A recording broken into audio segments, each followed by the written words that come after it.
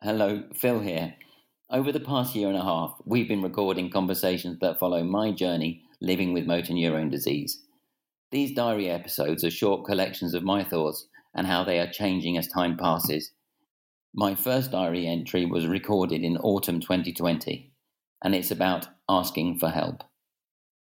There's a nice lady called Becky who's a carer from a care agency who's going to be coming out and starting to shower me, and that's, I guess, the beginnings of being, washed and cleaned and dressed.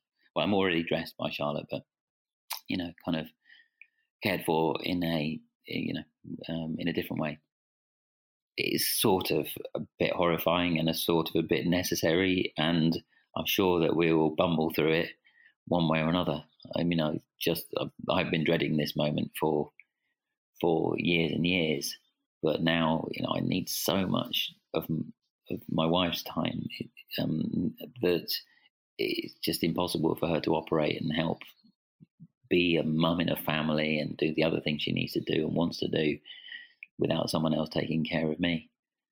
So yeah, that starts next Tuesday. Asking for help is tricky, and it took me a while to understand what help and genuine help means. What that emotion is, because in a way I've always seen it as something mixed up with weakness, which it isn't. And it's something that I have struggled with quite a lot. That concept of taking help when it's offered, because it's offered kind of unconditionally by people who want to give it to you. Whereas before in life, help had always been something that was a bit of a trade or done between the weak and the strong. So I remember in my business most years, I do stuff for charity. I do something sillier like an endurance thing, or I'm going to sleep on the street somewhere, and raising money for some charity. But I kind of did it because I think it was the sort of thing that should have been done because I was doing the kind of things I was doing. I'm not actually sure it was done out of a generosity of spirit. And the help that I get now nearly always is done through people just through pure generosity. And I kind of understand and have learned to accept it and enjoy it. And it's taken a long time. And I know it's a strange thing because it maybe shouldn't be the biggest thing to deal with if you're being told you're quite ill and you're physically getting worse. But it has been a serious barrier when I tried to live life thus far fairly independently. There was something that I read a long time ago, which is there's nothing so spirit crushing as other people's pity. And I took that to heart, and I thought, you know what, I don't want other people's pity. And that's to misunderstand some words, because when people are offering help, it's not necessarily done through pity.